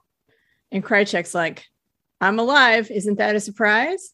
And the cigarette smoking man is like, good. And he's clearly trying not to let on, what's going on the other side of the conversation so the people in the room can't tell what's happening. So the cigarette smoking man asks, where are you? And, again, keeping calm. And Krychek says he'll never find him. And he calls him a double-crossing son of a bitch. And Krychek says that if he so much as feels his presence, he's going to make the cigarette smoking man a very famous man. And again, cigarette smoking man's like, all is normal. And he's like, thank you. And he hangs up. And he tells the room that he's received confirmation that the DAT tape was destroyed in a car bomb explosion, which also killed Scully's would-be assassin. And the armchair man asks about Mulder and Scully. And the cigarette smoking... Mulder and Scully? Yeah, exactly. And the cigarette smoking man says he has a meeting with the FBI later. And the armchair man asks for what? And the cigarette smoking man says, for nothing. There will be no deal. And he leaves. So he straight up lies. He lies about Krychek being dead. He doesn't actually know if the DAT tape's been destroyed. It's pretty great. So, but he's good at looking like he's calm while he's having this weird, shocking conversation. So good for him. Yeah. So then we are in Greenwich, Connecticut, and Mulder turns the light on in his mother's room, and she's like, oh, Fox. And he's sitting on the edge of her bed, and she's like, why didn't you call? And he says, I needed to see you. That doesn't answer the question of why he didn't call. But anyway, he says he needs to ask her about something that happened a long time ago. And she's kind of like, oh, Fox, like we talked about this last time. Like, I don't remember anything. And he's like, I need to ask you about when Sam was taken. Before she was gone, did Dad ever ask you if you had a favorite? And she's like, what? He's like, did he ever ask you to make a choice? And she's like, please don't do this. Like, and she tries to get out of bed. So then he grabs her face and says, listen to me. I need to know. Did he make you make a choice? And she's like, no, I couldn't choose. It was your father's choice. And I hated him for it. And I still hate him. Yeah. Insane. So I think we know why the Mulders got divorced. Yeah, probably. I mean, that's having a kid go missing is like already crazy stressful. And then knowing that like it was because of your husband and he actually picked the one that was going to go like, yeah, I would be out there. I would be out the freaking door too. And I would take my other kid with me. So yeah. She does get reasonably upset at the end. Oh, sure. Would. Yeah. But she is super calm for a woman living alone when someone turns on the light in her bedroom at 2 a.m. Yeah. She's just like, oh, Fox, it's you. Like, whoa. That was a little. And then also, like, Mulder is super nice to his mom again. That's totally cool. Awesome. Yeah. I mean, I know that he needs answers and he's really stressed, but man, he is not nice about it. No. This one is probably worse, honestly. Like, he just like yelled at her last time right after his dad's funeral. He like physically grabs his mother and like, you're going to tell me what I need to know. It's like, whoa, dude. You just woke her up. Like, the fact that she's not already like hysterical is pretty impressive. Yeah. So, well, she's been through a lot. So I guess maybe she's more stoic than some of us. Whew. Anyway. And then we're at FBI headquarters in Washington, D.C. for one of the greatest scenes in X-Files history.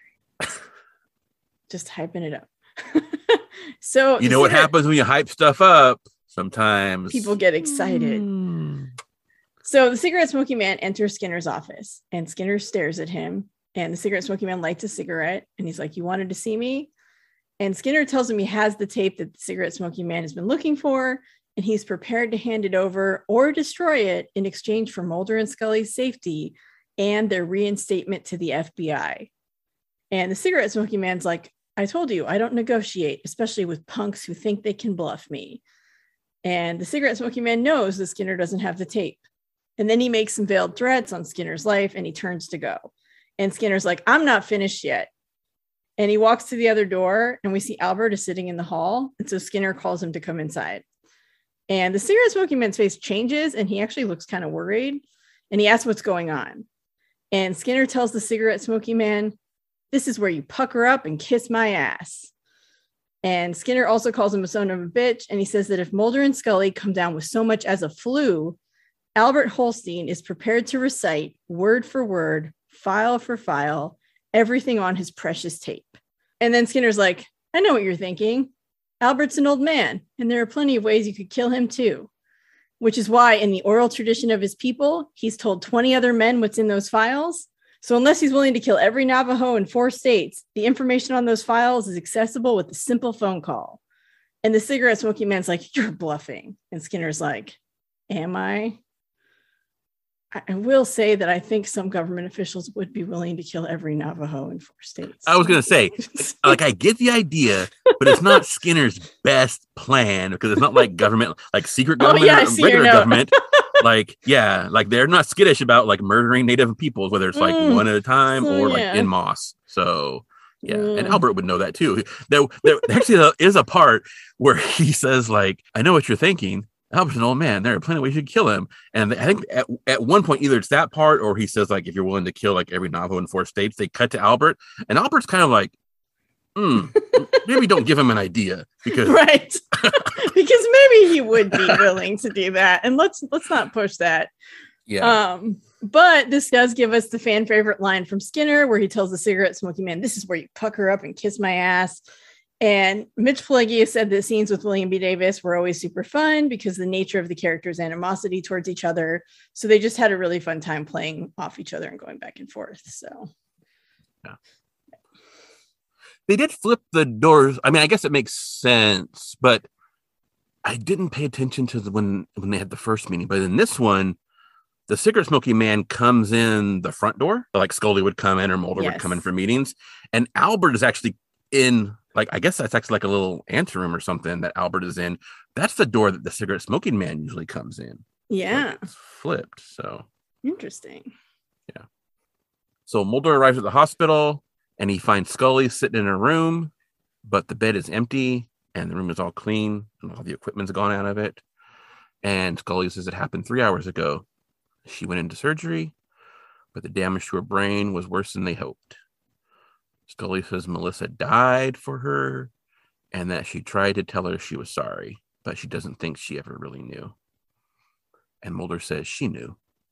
And Scully like takes a deep breath and she says, you're right. There is no justice. And Mulder says he doesn't think it's about justice. He thinks it's about something they have no control over. It's about fate. Yeah. Oh man, sorry, that hospital scene is so hard. Oh, it just sucks. I am gonna ruin it just a little bit because like they cleaned out the room, they made it, they got all the equipment out there. I don't know if they would let her sit in the room for like 3 hours after. Honestly, they would want that room. I thought the same thing, but I mean, I get it because, like, I mean, and also, why would you want to sit in that room? Like, there are better places. You know what I mean? Like, why would you want to sit in that room? They would want that room, though. Yeah, they would. But yeah, anyway, the whole stuff about like she, died for me and I didn't even get to say I'm sorry. Yeah, awful. Anyway, poor Scully's also been through a lot the last couple years. I'm just saying. So Mulder says he spoke to Skinner and he knows that Scully is insistent about returning to work, but if her sister's death is, and Scully interrupts and she says she needs something to put her back up against. And Mulder says he feels the same way. They've both lost so much, but he believes what they're looking for is in the X-Files. And he's more certain than ever that the truth is out there. And Scully says, I've heard the truth. Now what I want are the answers. And he puts her arm around her and pulls her into a hug. Which is, it's sweet. It's also just, I mean, they have both lost a lot. Like he lost his dad. He almost died. She has been kidnapped many, many times, including by some government system or aliens, and has had medical experiments done on her. And now her sister's dead. Like, they've both been through a lot. So it's good that they have each other and the X-Files, I guess. I mean, technically, they've both lost fathers and they've both lost sisters. Yes. Yeah. And they both kind of died and came back. Yep. Wow. So yeah, it's been a rough couple of years. Oh, maybe they should think about opening a food truck or something. I mean, maybe they should not just try burying their trauma with work and actually like try and work through some of the stuff they're dealing with. But therapy is expensive and hard. I mean, yes, you're not wrong. And then after executive producer Chris Carter, we get In Memoriam, Mario Mark Kennedy, 1966 to 1995. And Kennedy was a huge fan of the show. He organized online discussion sessions of the show, and he was well known in the fandom, and he died in a car accident. So they did this little thing for him, which was sweet. Yeah. Second episode in a row, we've had an In Memoriam too. Yeah. Because last time it was the costume designer. Mm-hmm. So, yeah. I have a question because I know you were in the official fan club. Like, did you know this person or of this person? I don't think so. I mean, I might have I think I'd probably heard of him maybe. And I definitely, after I saw this, probably looked it up and figured out who he was. Okay. I didn't interact with him in any way. I wasn't a friend of his or anything. I may have been part of some of the discussions that he had organized, or if he had like a forum or something, I might have been on there and read some of the stuff, but like, it's not like I knew him or anything. So, okay. I knew you were engaged online. You went to shows. Yeah. And so yeah, I was just wondering if you actually personal connection at all. Knew of him or something. So but it is. I don't think I really did. I might have heard his name, randomly, but like I didn't really know because there was this weird time in the 90s where everyone like used their real name on the internet, and then it switched over to like avatars and like screen names, and people didn't really give out their real names. And now we're back to like Facebook and everything being tied to your real name. So it's just kind of weird that it cycled around like that. Yeah. I'm just excited because, I mean, obviously what's going to happen now is that Albert is going to dictate all those files to Mulder. And so Mulder's going to have access to all those files, and they're going to like wrap this up in like a couple episodes, probably. Like they're going to have to like pad it with some like months of the weeks, I think. But like this is going to be taken care of because they've got it, right? I mean, I think we can assume that Albert only saw a portion of the files and that Skinner is just straight up bluffing. But because there were a lot of files. I can't imagine that Albert would have been able to memorize all that and pass it along to 20 people. I mean, the cigarette smoking man just can't be sure, right? Like you can't be sure that that's not true, but I don't think it actually is because he only ever saw the printouts that Scully had, and she did not have that many printouts. Well, is my theory anyway. I mean, Krychek still has the file. Krychek does still have the file, and I know Krychek will be back because I have one very specific memory of him. It's just like a flash, but like I know that that's coming, so I know he's coming back. Well, I know I don't know if he comes back before that, and I actually don't remember which episode number this one is, but he comes back in Apocrypha. Okay, right? That's probably what I'm thinking of. Yeah. But I haven't. But I don't know if he appears before that, and I know Apocrypha is part of a two-parter. But I don't remember if it's the first part of a two-parter or the second part of a two-parter. Like I said, I know where everything goes now because I fell into that internet rabbit hole, read everything. I just don't have I don't know when. Like I couldn't tell you, that happens in this episode or whatever. Or which is fine. Even happens in this season for a lot of stuff. But I know the general, I know where things are going. Yeah. So. I don't generally like surprises, but in TV I like surprises. Yeah. So. Well, I mean, I still get surprises because, like I said, I don't know a lot of super detail. I just know I know the arc of the entire deal now. So yeah. Also, I have to say, I noticed this last episode, and then I paid attention to it this episode. I think story editor is becoming the new producer tier because maybe all the producer slots are already filled because there are 3 story editors and or maybe they just needed a lot of story. So, well, they need to maybe get a couple more, or at least maybe one more that does the job. So anyway, like I said, it's good work if you can get it. So, if anyone wants to give me a call, I don't answer my phone though. You have to text me or email me. So. Yeah. Also, I don't think you can work on the X-Files anymore. It could still come back. It could, although I think it's either Gillian Anderson or David. One of them has said they're not doing it again. Well, no, she has. And so Chris Carter was like, whoa, it can't happen without Gillian Anderson. Oh, yeah, that makes sense. He was happy to do it without David Duchovny. So yeah, you can't do it without Scully. It's her story. Yeah. I mean, you could reboot it with new actors. They don't do that with other stuff, and people complain about it. So I don't know. I mean, I imagine someday, I don't know if it'll be in my lifetime. I imagine probably like 10, 15 years down the road, which would be in my lifetime. Let's hope. I would imagine someday there probably will be like some kind of X-Files reboot, whether it's just like a movie or a mini series or something that's like with new actors. But I would imagine that it wouldn't be like the characters of Mulder and Scully. It would have to be like two different FBI agents and maybe them taking over the X-Files or something. Because I can't imagine the Phantom getting behind anyone else as Mulder and Scully. I think it could be Mulder and Scully. But I don't think said repeatedly. I think it could be anyone in these roles. I think people just you get attached to in them, and I get that. So I'm like, I don't think the fandom would love that.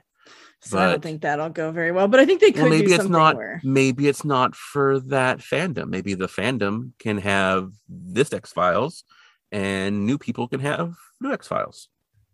You know? Yeah, I mean they could. They could try it. So. Would you not to like totally like start workshopping this, but I do have a question. So if you were gonna do it, right? Mm-hmm. It's like a lot of other shows that happen in a time and place. You can't do them exactly if you do them in the modern time. So would it have to be a period piece, or would you like if you were gonna if they gave you, say, okay, you got the call and Chris Carter said, Tori, you know what? I listen to your podcast. Nick is a dick, but I think you're good and I trust you. And I'm going to let you reboot X-Files. You can do whatever you want. I trust your judgment. Oh my God. Trust no one, Chris Carter. Trust no one. Well, we know that doesn't work out. So, but would you make it modern or would you make it a period piece? Would you go and make it of the same time? So here's what I would do. I would make it set in like present day. I would have two agents who are working at the FBI, and I would have them, maybe one of them stumbles into this closed off area of like the FBI building and just finds these like file cabinets of X-Files that are covered in plastic. They have to be covered in plastic. They have to be. And there's an old girly calendar on the wall. Yeah. Covered in 100%. Too. Oh yeah. No, there is definitely porn somewhere in that office. Okay. And there's, like a wanna believe poster. And the guy starts, maybe the guy's a skeptic this time. So the woman comes in and is like reading these files and she's like, oh my gosh, like maybe something is related to something that happened to her family. So maybe a sibling went missing like Mulder, or maybe it's something different. Maybe it's some other paranormal experience, but there's a file that relates to that paranormal experience. So she is instantly drawn in and she tells her partner about this file. And then, as she's looking, maybe they're working some case that's kind of weird and she maybe saw a different file that's related. So she pulls that out and it turns out like some kind of squeezy type thing where it's not actually tombs, but like maybe it isn't related to that, but it's some kind of murder every so many years deal. And so she finds this file and that helps them solve the case. And then they go to whoever is in charge of the FBI now. And maybe it's Agent Mulder. I don't know if David Duchovny's willing, but no. But anyway, they go to maybe he's not involved, but they go to the head of the FBI and they're like, hey, what are these files? And they, they're like, oh, that's nonsense. That was a project the FBI invested in the 90s and has decided is useless. And most of those things are junk. And it's like Steven Skinner. It's like Skinner's kid or something. And so anyway, eventually they start working the X-Files kind of unofficially, and then maybe they get it like officially sanctioned at some point, and that would be the series. So it'd be these two, and maybe at some point there's a cameo with Skinner, maybe there's a cameo with Mulder or Scully, but like it's a short little thing, and like that's it. And so like there are all these nods to the original series. Okay, that's where I was asking. I was like, is this like a Ghostbusters Afterlife thing, or is this like a reboot? No, so it's related. It's the same timeline, but it would be like the Ghostbusters Answer the Call, which is the one with the ladies, where they would have lots of little references to the main cast. So like you would see things and you'd be like, oh, there's Max's hat, or you know what I mean? Like there would be little nods and callbacks to the original series. Is the 2016 Ghostbusters in the same universe? No, but they have a lot of little cameos and stuff from the original. Okay, cast. so there's like Easter little, eggs, but it's still little callbacks. Yeah. So I guess would your reboot be the same universe? Yes, it would be the same timeline. Okay, it would be after more, Mulder and Scully have retired. So it would be more like Afterlife than the 2016 Ghostbusters. Okay, gotcha. So that's what I would do if I were going to reboot the Ghostbusters. That's exactly I would have.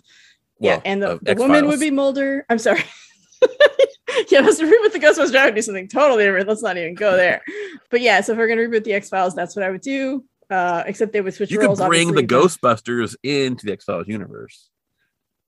Yeah, I mean, I probably wouldn't. But and I would also try to make the cast Howard Graves by accident, and then have to go into the thing and get him out, and yeah. And the new actors could be like maybe at least one of them is a person of color, if not both, and then maybe make the cast a little more diverse, and also try and be less racist when we talk about Indigenous legends if they come up. Maybe get some Indigenous writers on the staff so they can kind of work that stuff out in a better way. Anyhow, that's my X-Files reboot. I don't know how we got off in this tangent. Call me Chris Carter. Let's do this. Yeah. Locke agrees. My cat Locke's agrees. on board. My cat is on board. He will need key grip position, and he can't carry anything though, so that'll be awkward, but it's cool. He has ideas. My cat can be the intern. He has ideas. Anyway. He could be a producer. He can get producer credit. he can be a producer for sure. And Nick can be a story editor or a script supervisor to make sure we don't keep screwing up dates and numbers. Yeah. Chris Carter will not let me be involved at all, probably. I've got to sign that. It'll be like an NDA, but we'll figure something out. So I guess we need to rate this episode. Oh, yeah. Okay. Before we totally go off the rails. Tangent. Anyway. Now I need to write some fan fiction about X-Files Next Generation. I've got it all in my head. Locke could be in the office. Yeah, he could be the office cat. And knocks over something that opens a file that's like, oh my God, look at this. Yeah. Anyway. I really like Paperclip. I think it's a great episode. Again, like Anasazi, I think they're the better parts of the story. And I think Blessing Way is just kind of that saggy middle that happens sometimes. The scenes with Skinner and the cigarette smoking man are gold. I think those are great. I love the conspiracy. I love that they've come up with some stuff. I do wish they'd taken some of those files and gotten more information on maybe what happened to Scully, but I know that's going to come up more. So I guess they'll find out the hard way. Yeah, they did drop the ball on. I couldn't even make a hard copy because Scully had hard copies. I know. I'm not sure what happened. Took him to the Navajo Nation office and had formerly Gwen look at them. Yeah, they had that woman look at them, and then Albert read them. So yeah. Anyway, I don't know what's going on there. I guess probably because someone was like, "Well, why don't they just make a copy?" And I actually read an article with Darren Morgan recently about episode 4, which we'll talk about when we get to episode 4. But in that article, he mentions how they didn't have a real writer's room like you would think. So it wasn't like they were sitting around a table pitching ideas and then someone went home with the script.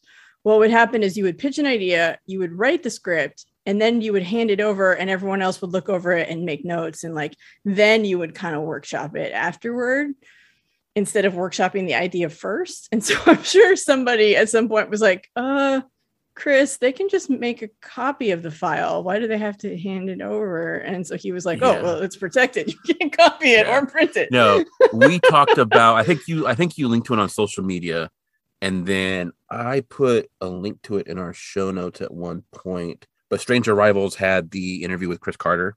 Yes. And so it's at the end of the series, they do a thing where they just give you the interviews they did without any. I don't know if they still cut them. They probably still cut them. Either that or they don't talk to the people for very long. But time is money. Who knows? But actually, in the series itself, when they use some of that Chris Carter interview stuff that they have separately at the end, they do talk to my buddy, my man, Glenn Morgan.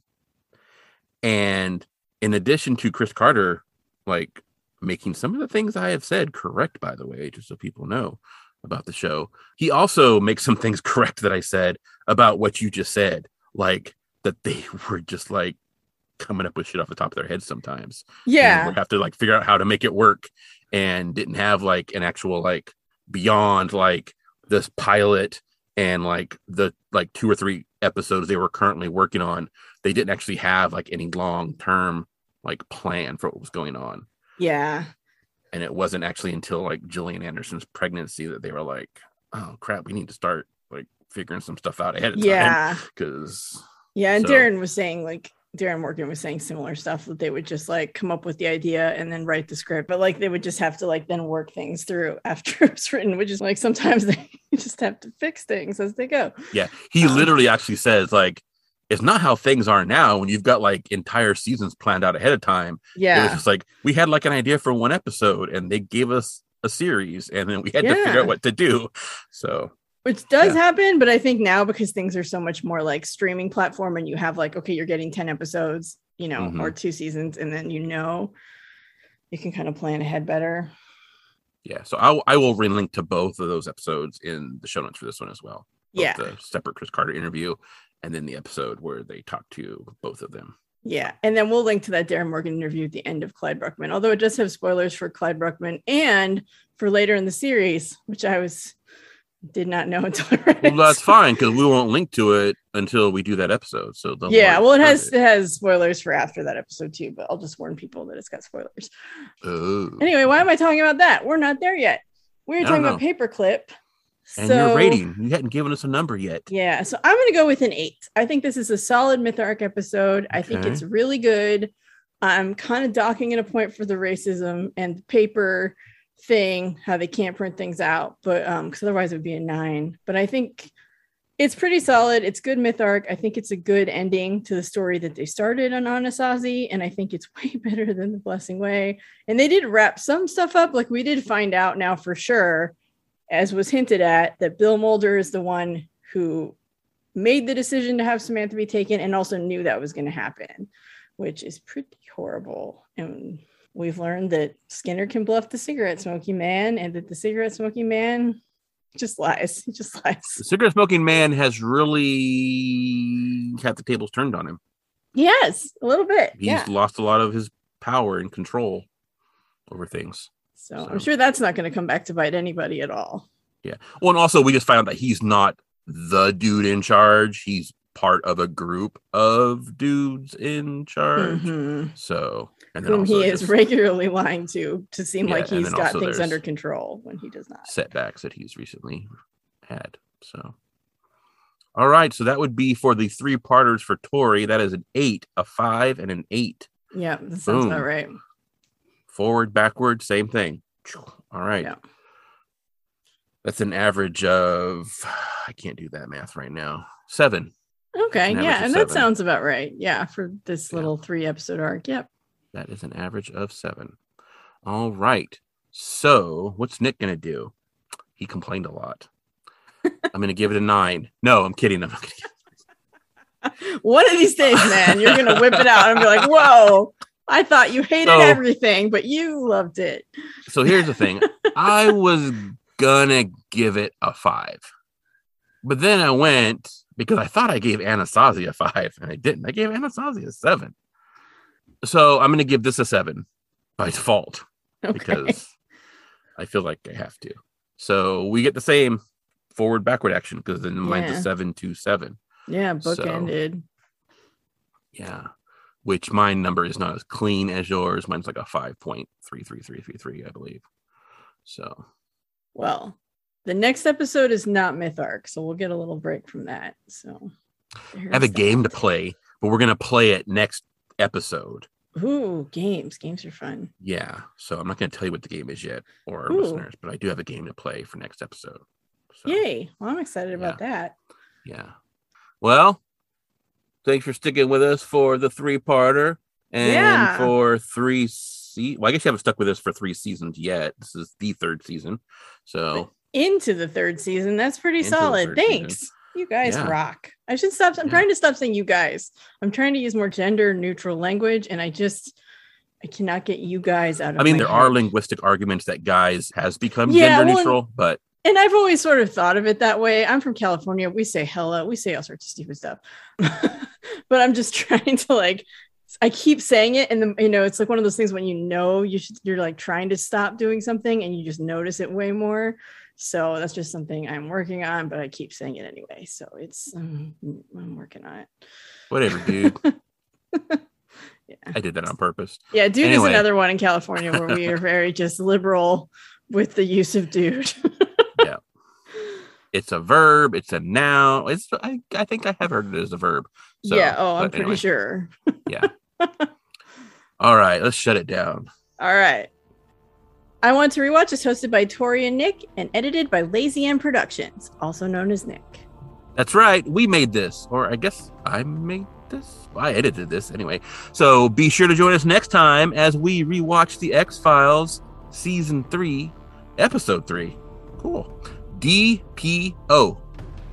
And try to figure out if the truth is still out there. Trust no one. The truth is what we make of it. Expression sold, we know no other. Collapse, surprise, new secrets found. Unwind divine, a serpent crown.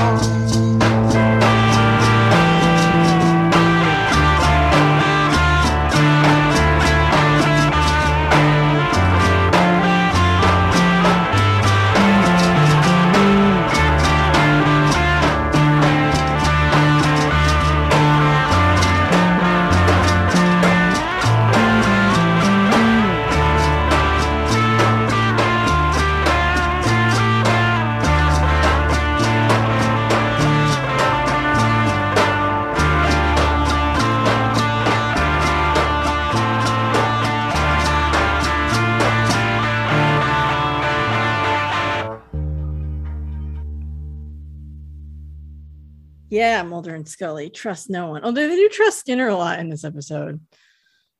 Scully does. Yeah, Scully does.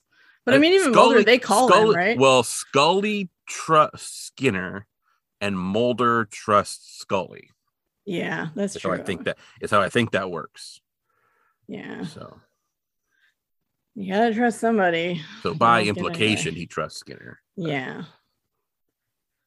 Oh, so do you know what DPO is yet? Do you know what that means? That's the game we're playing. Oh, okay, cool. I didn't know if you knew I don't. yet. Okay. I don't. No, Gotcha. I don't. I came up with two that are pretty, like, I think almost anybody would come up with them. Okay. Dead people only Ooh. and That's a good depressed one. people only. Ah. And then I'm really trying to come up with some that don't end in only, which is really hard. Trying to think So- of some, and I can't really think of any. Don't poke octopuses. Oh, There we go. yeah. Too bad it's not M. I could tell Scully not to poke monkeys. Oh my god, I love that. I just love it so much. It makes me happy. Whenever I'm sad, I just think about Scully putting her finger in a monkey cage.